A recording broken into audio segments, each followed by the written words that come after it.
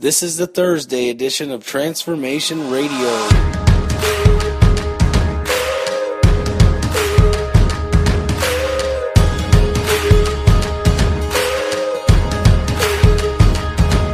This world can be cold and bitter. Feels like we're in the dead of winter, waiting on something better. But am I really gonna hide forever? Over and over again, I hear your voice in my head. Let your light shine, let your light shine for all to see. And start a fire in my soul, fan the flame and make it grow. So there's no doubt or denying.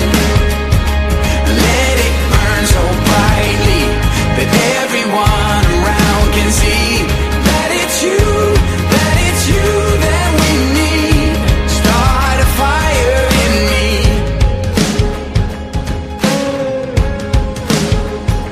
You only need a spark to start a whole blaze. It only takes a little faith. Let it start right here in this city, so these old walls will never be the same. Over and over again, I hear your voice in my head. They need to know, I need to go. Spirit, won't you fall on my heart now? Start a fire in my soul, fan the flame and make it grow. So there's no doubt or denying. Let it burn so brightly that everyone around can see that it's you that we need. Start a fire in me. You are the fire, you are the flame, you are the light on the darkest day. We have the hope, we bear your name, we carry the news that you have come to save. Only you can save. Start a fire in my soul, fan the flame and make it grow. So there's no doubt or denying. Let it burn so brightly that everyone around can see that it's you that we need. Start a fire in me.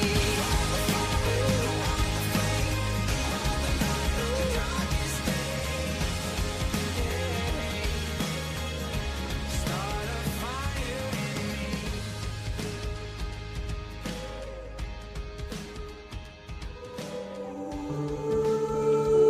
And now, as we begin reading in the New Testament, our narrative today comes from the book of 1 John, chapter 4, verses 1 through 21. Do not believe everyone who claims to speak by the Spirit. You must test them to see if the Spirit comes from God. Well, it means that we shouldn't believe everything we hear just because someone says it's a message from God. Yeah, there are many ways to test teachers to see if their message is truly from the Lord. One is to check to see if their words match what God says in the Bible. Other tests include their commitment to the body of believers, their lifestyles, and the fruit of their ministries. But the most important test of all, says John, is what they believe about Christ. Do they teach that Jesus is fully God and fully man? Our world is filled with voices claiming to speak for God. Give them these tests to see if they are indeed speaking God's truth. Now, the Antichrist will be a person who epitomizes all that is evil, and he will be readily received by an evil world. He's more fully described over in 2 Thessalonians chapter 2 and Revelation 13. Now, it says the spirit of the Antichrist is already here. Those who reject Christ are unknowingly or consciously siding with the spirit of the Antichrist. That's easy to be frightened by the wickedness we see all around us, and to be overwhelmed by the problems we face. Evil is obviously much stronger than we are. John assures us, however, that God is even stronger. He will conquer all evil, and His Spirit and His Word live in our heart. False teachers are popular with the world because, like the false prophets of the Old Testament, they tell people what they want to hear, pure and simple. John warns that Christians who faithfully teach God's Word will not win any popularity contests in the world. People don't want to hear their sins denounced. They don't want to listen to demands that they change their behavior. A false teacher will be well received by non-Christians. Well, John says God is love, not love is God. Our world, with its shallow and selfish view of love, has turned these words around and contaminated our understanding of love. The world thinks that love is what makes a person feel good and that it's all right to sacrifice moral principles and others' rights in order to obtain such so-called love. But that, my friend, is not real love. It's the exact opposite, selfishness. And God is not that kind of love. Real love is like God, who is holy, just, and perfect. If we truly know God, we will love as He does. December 4th, the New Testament. 1 John chapter 4, verses 1 through 21. Dear friends, do not believe everyone who claims to speak by the Spirit. You must test them to see if the Spirit they have comes from God.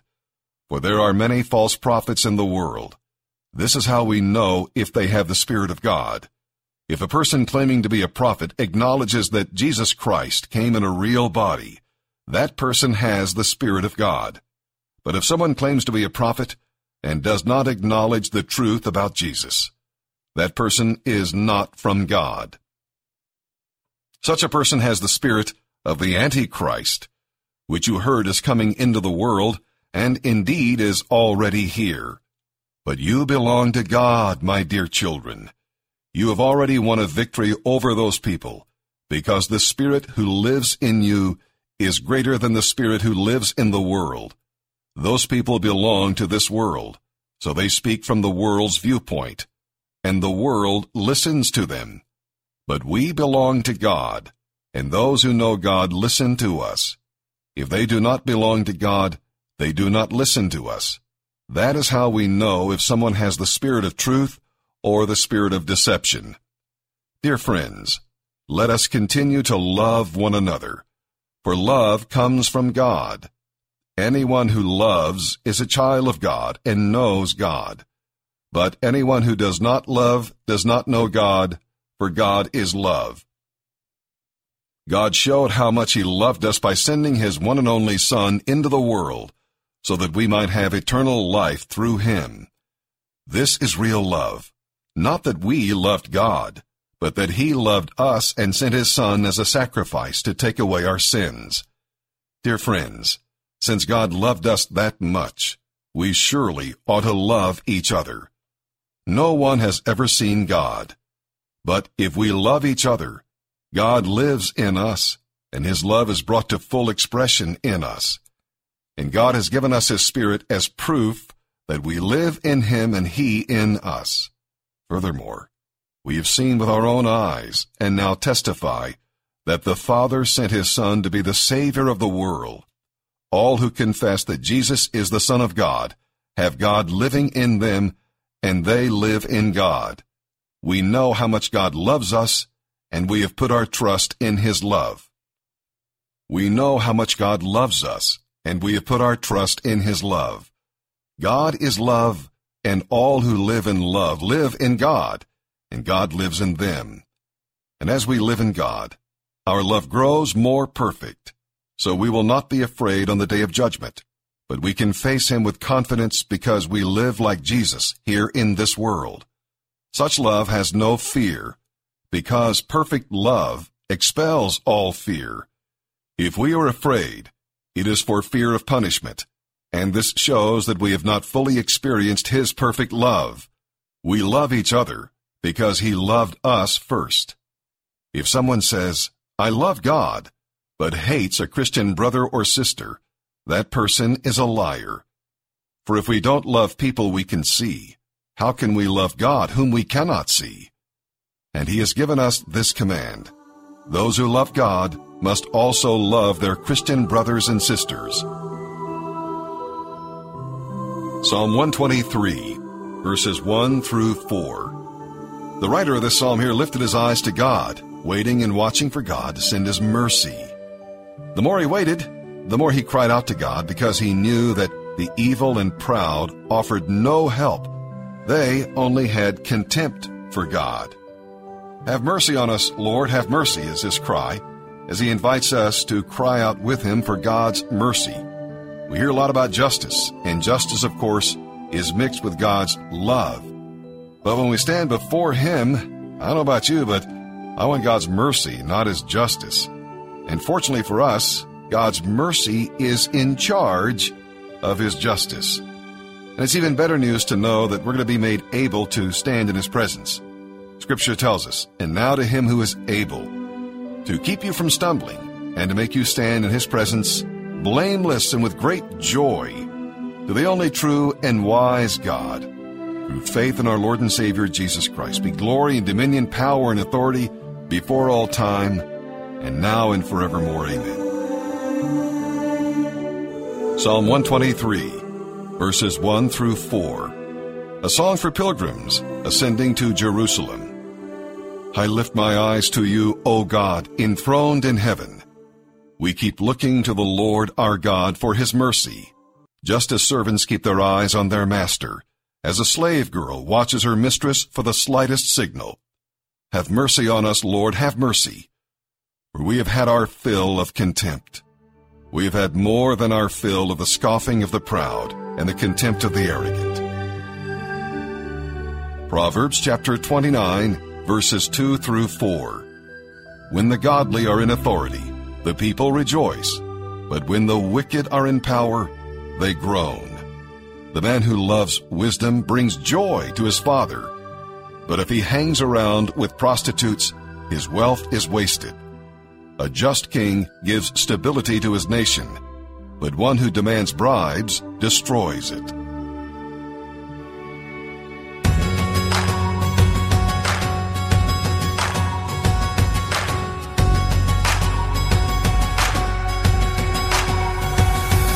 Spend today in a conversation in the mirror, face to face with somebody less than perfect. I wouldn't choose me first if I was looking for a champion. In fact, I'd understand if you picked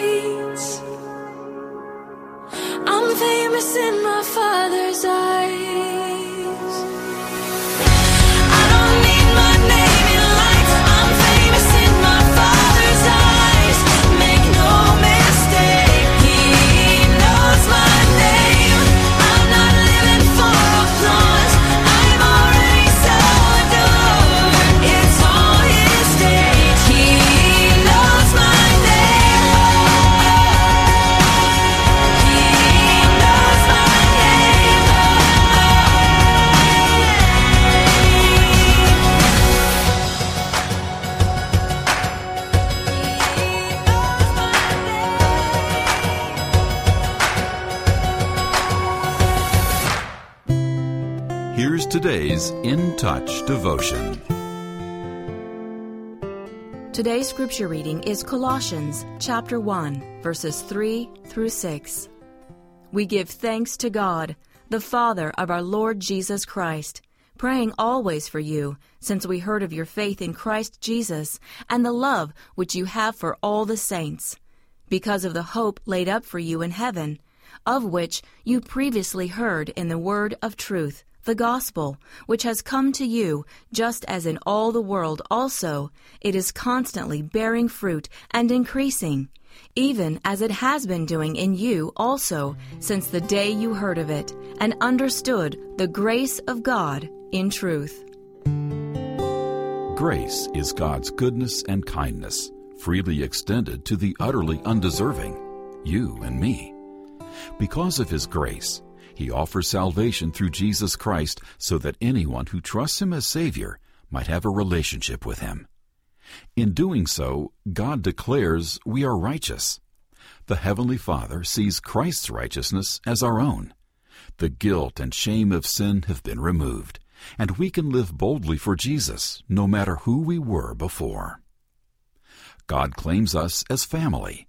A spiritual adoption has taken place so that we could become His children and call Him Father. The world would have us believe the lie that we are insignificant, but God's view is the truth. As believers, we are children of the eternal King and have great worth. God provides an inheritance for us as co-heirs with Christ. Our inheritance is guaranteed and kept for us in heaven. We are set free from the trap of possessions because we're rich in the only way that matters. God gives us, who were spiritually dead, a new heart and a new spirit. We are born again. God has given us a fresh start in Christ.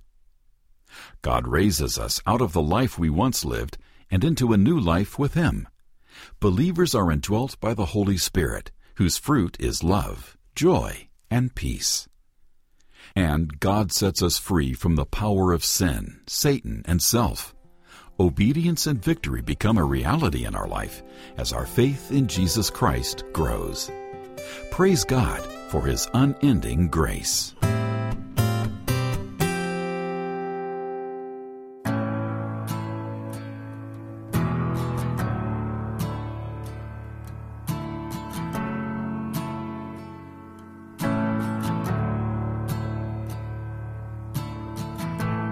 We pray for your kingdom come. We ask for heaven on earth, wind, fire, quiet or loud. Come have your way, Lord. Come like the wind, come like a fire. Burn in our hearts, our one desire. We want to know you, God. We want to know you, God. Come like the wind, come like a fire. Burn in our hearts, our one desire. We want to know you, God. We want to know you, God.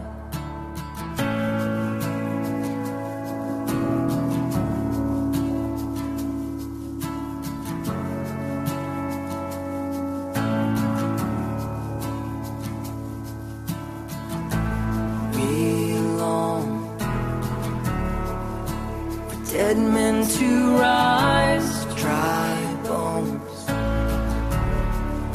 to come back to life here now.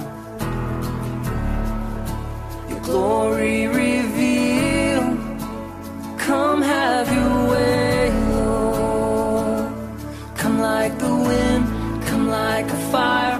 Burn in our hearts, our one desire. We want to know you, God. We want to know you, God. Come like the wind, come like a fire. Burn in our hearts, our one desire. We want to know you, God. We want to know you, God.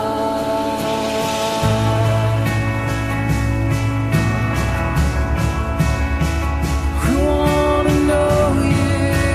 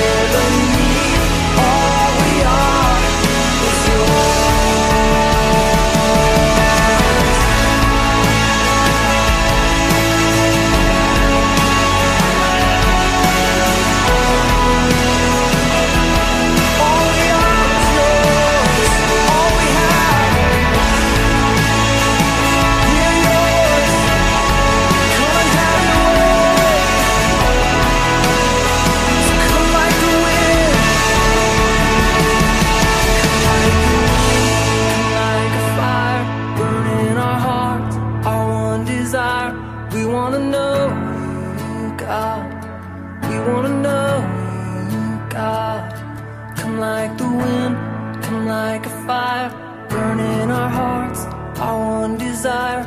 We want to know you, God. We want to know you, God. The Lorette Business Network, in association with the Refuge Ministries, presents one of the 40 principles of the Foundation for Achievement. John, this next principle is the self-government principle of morality, based on Proverbs 11, verse 11. The good influence of godly citizens causes a city to prosper, but the moral decay of the wicked drives it downhill. You'd think these people were in Colombia with us a few times, huh? Yeah, right, yeah. Morality is an interesting thing. You know, about 10 years ago, the government said here in the U.S. that we cannot legislate in morality. But now we are. Yes, we are. I mean, it's on the table, and we are now talking about morality, because morality is actually the key to any successful society. Mm-hmm. Absolutely key.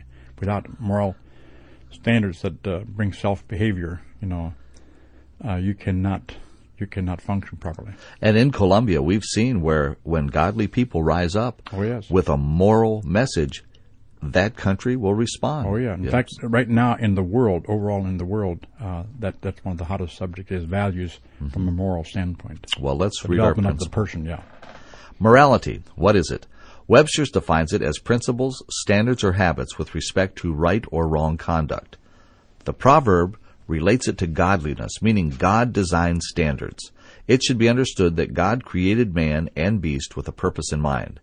Each species was created after its kind, which means that each one of them was created with fixed attributes. Man, however, was given a special gift, the gift of reasoning, and that is one of our greatest gifts as people, huh, John? That's true. In creation, if you understand creation, everything was made with a fixed parameters that they function by. An animal just knows how to do certain things, but man was not. Man was given extra stuff, and we'll get into that a little bit. But that's going to be the key. And so if you follow this is critical to catch, because this is what makes life work and not work. I mean, it's a very critical situation here. No animal can reason itself out of its created intent. A robin cannot decide its values or redesign its lifestyles. Its functions are according to its code and design. Likewise, man was created after his kind. However, he has two codes to live by. The first one is a conscience. That's a sense of right and wrong. And then the commandments. That's right. And that's where we get into what you call real in-depth discussion, because what happens is this, that animals live by the conduct that they were created to. Like a robin, he'll build his nest the same way. He will not change to from year to year. He'll not say, well, I want an early American style, or next time I want a traditional style of some kind. He just builds, he just does what he knows what to do, and he doesn't learn a new way. He can look at other nests of other birds, and he can watch them, but he cannot design one himself. I mean, he just builds it the way he's designed to build it. Now, man is different. Man is given the creative mind of reasoning, that he can make choices. And so in those choices is where we get into problems, because we have what regulates us then. So the question is, how are we regulated? What is the control factor? And this is the interesting thing. Only in creation, the only thing that ever got commandments was people. And that is their code of regulation. That's beautiful. And that is to make sure that they operate within a design. They can still be creative, but they have to understand the code of regulation to keep morality in place. If not, then it becomes self-destructive. The mind really is self-destructive, and absolutely self-destructive, if it's not under regulation. Like a computer that has no regulation, it's destructive. You know. We know by nature that it's wrong to kill, steal, or destroy. That's why people do bad things in the dark when no one is watching. Since man was given the gift of reason, he also needs commandments. These commandments become codes for proper function. They become moral codes. We need them because with our gift of reasoning, we can reason ourselves away from our created conscience. And that's a war that goes on in the battleground of the mind, huh, John? That's right. A conscience, it's also interesting to understand that a conscience is not necessarily a true guide. Without laws, to steer the conscience, you can sear the conscience, and the conscience will allow you to do things. There are people that can kill and feel good about it. Yes. That's because of a trained conscience, because they think about something so long and they justify it and reason it out, and then the first thing they know, they feel justified in doing it. There are people that steal in some of these foreign countries, these third world countries. They don't feel guilty sometimes in stealing because they say, you have so much, you have more than you need anyhow. The U.S. should be handing it out, and so we have a right to steal or destroy in order to get it because that's unfair. You're unfair in not giving it to us. Well, that's not how life was designed. Life was designed to earn, okay? Not so it's very critical that we understand how those moral laws function. If we don't, well, we become destructive, and we'll need more attorneys. Yes. Like that. Many rights and wrongs must be taught. These are the commandments. But some rights and wrongs are part of our created human nature. This is our conscience. When we harden our hearts and sear our God-given conscience, we become selfish, greedy, and self-willed. This leads us away from our natural morals. Our conscience is not our true guide unless it's governed by the commandments. That's right. It is not, I mentioned that before, it's not a true guide unless it's governed by commandments. But we still have a God-given conscience, even we don't know the moral law, and that is mean that any kid that grows up that kills and watches it, I mean, they feel guilty. I mean, because they hide, they run. Even when they steal, they do have a conscience because they don't take. And when they steal, they look around to see if somebody's watching. You know, so there is a inbred conscience that we have, but that's not enough on itself, because it finally justifies what it's doing. But then the commandments are there to hold it and to steady it. God made man and beast, male and female, for reproductive purposes. It is only the human that practices homosexuality. Only humans become addicted to drugs and alcohol. Only humans plan abortions. It may be legal or politically correct, but these things are still morally wrong. A business deal may be legal but still violate moral principles. Morality deals with justice for both parties, and it's under a code of right and wrong given by the designer. Do unto others as you would have them do unto you is not a suggestion. That's right. I mean, I don't know how to get into this to where we really capture the key to this whole thing, because it still deals with right and wrong. It still deals with perception, like a business deal. It may be legal. Some people think that anything that's legal, anything that's made legal, then is okay. So they say, well, abortion, no, that's morally wrong. That's just morally wrong.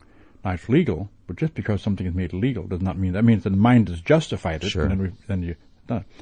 A business deal, you may say, well, I didn't do anything wrong in a business deal, but you might have done something wrong, even if it's legal. So morality is deeper.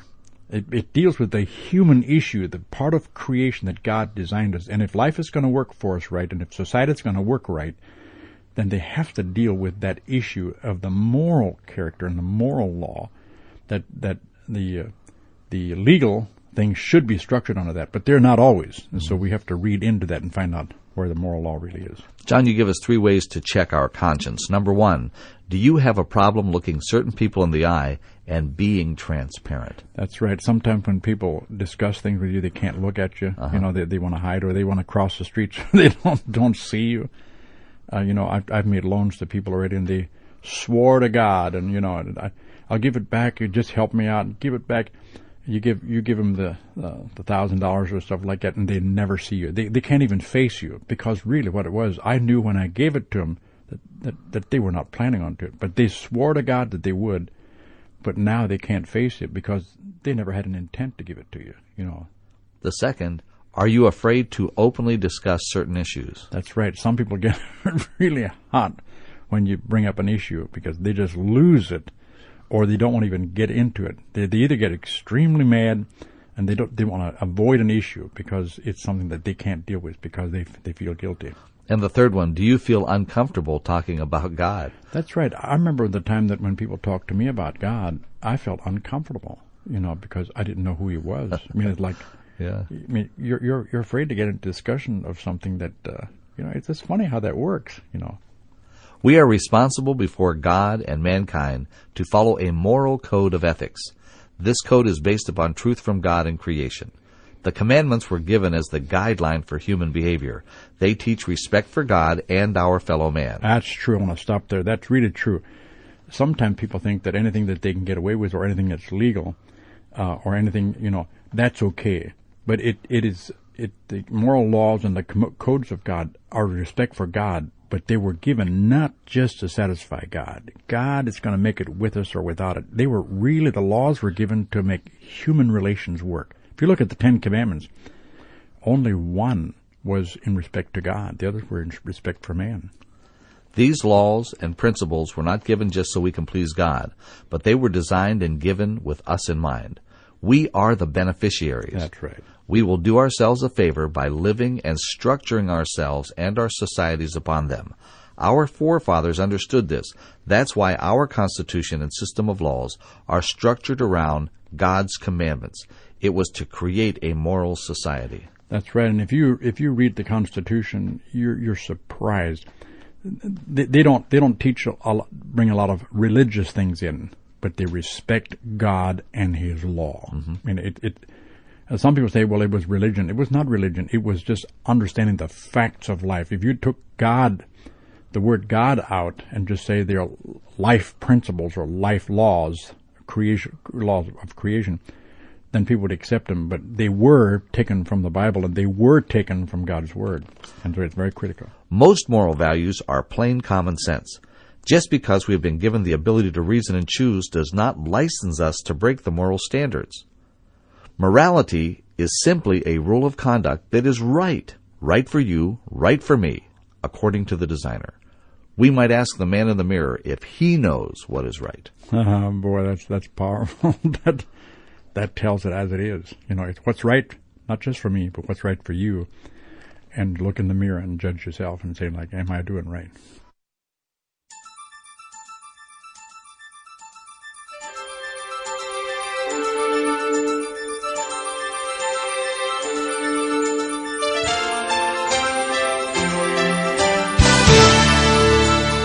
The principle of morality.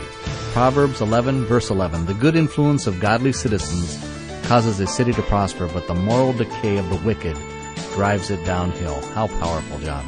It is, and it's really probably one of the most popular subjects in the world right now. Everybody's talking about morality, but nobody knows exactly where to start, where the absolutes start, and that's what they're trying to discover. But we will not become moral as a society unless we understand the value of it, and that's what's being discussed right now. And in order to understand the value, we have to understand that the mind is neutral. The mind is not moral or is not right or wrong. The mind is neutral, and when we are born with a blank tape in our mind, and whatever we discover through our five senses, hearing, touching, tasting, and all that, whatever we discover is shaped in our mind and recorded, and then that becomes what our character and our nature and all the things that come out of that's going to be 90% of what we are. And so we have to understand that, and so it's important that we find absolute truth. Our mind needs absolutes. It needs commandments. And without that, we'll never discover what real morality is. So we got to search for the absolutes. When we find them, then we got to teach those from a child. We got to teach those, and then that will steer a society into moral character.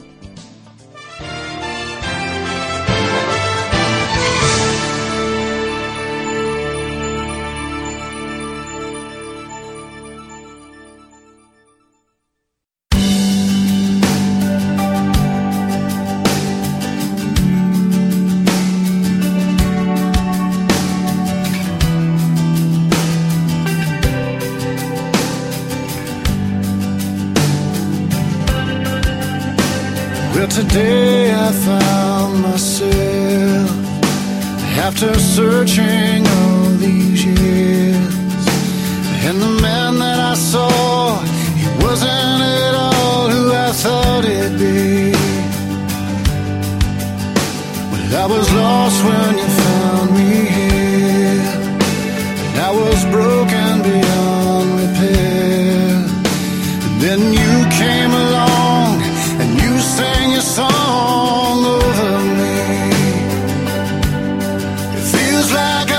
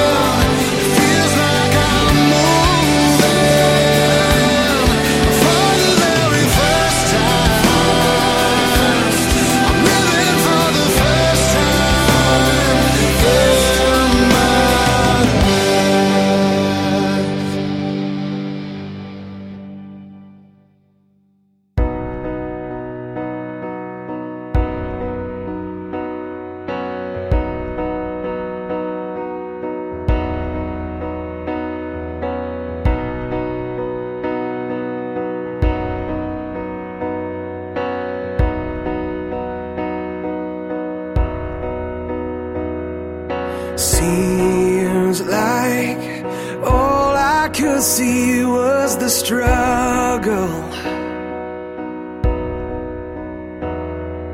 Haunted by ghosts that lived in my past, bound up in shackles of all my failures,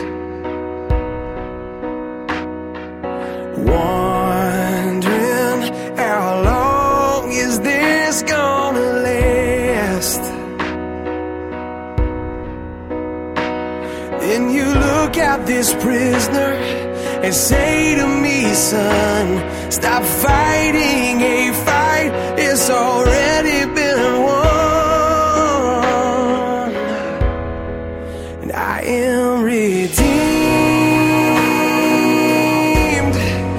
You set me free. So I'll shake off these heavy chains and wipe away every stain.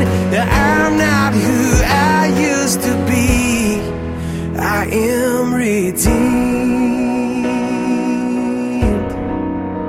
I'm redeemed.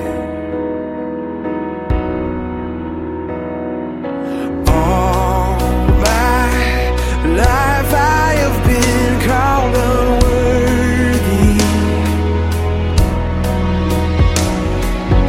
named by the voice of my shame and regret.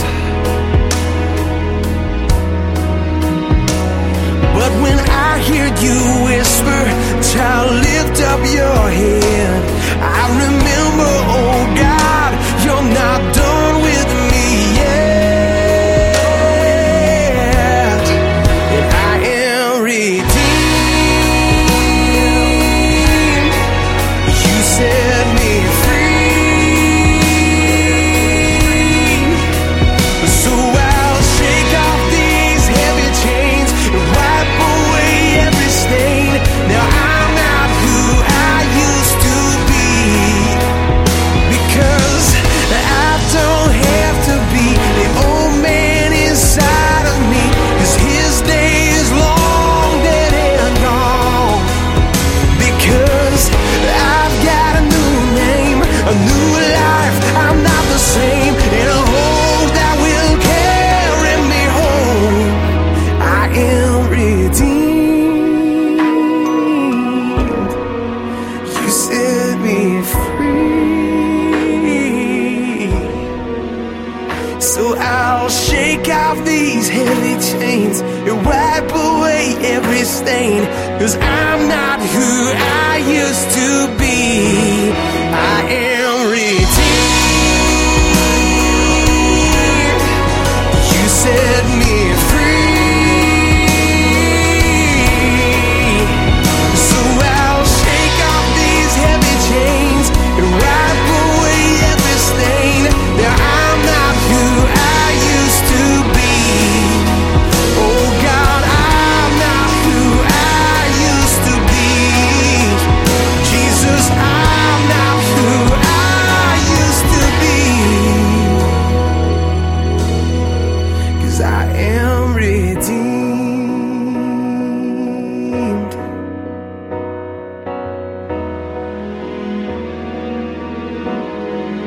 Thank God, redeemed.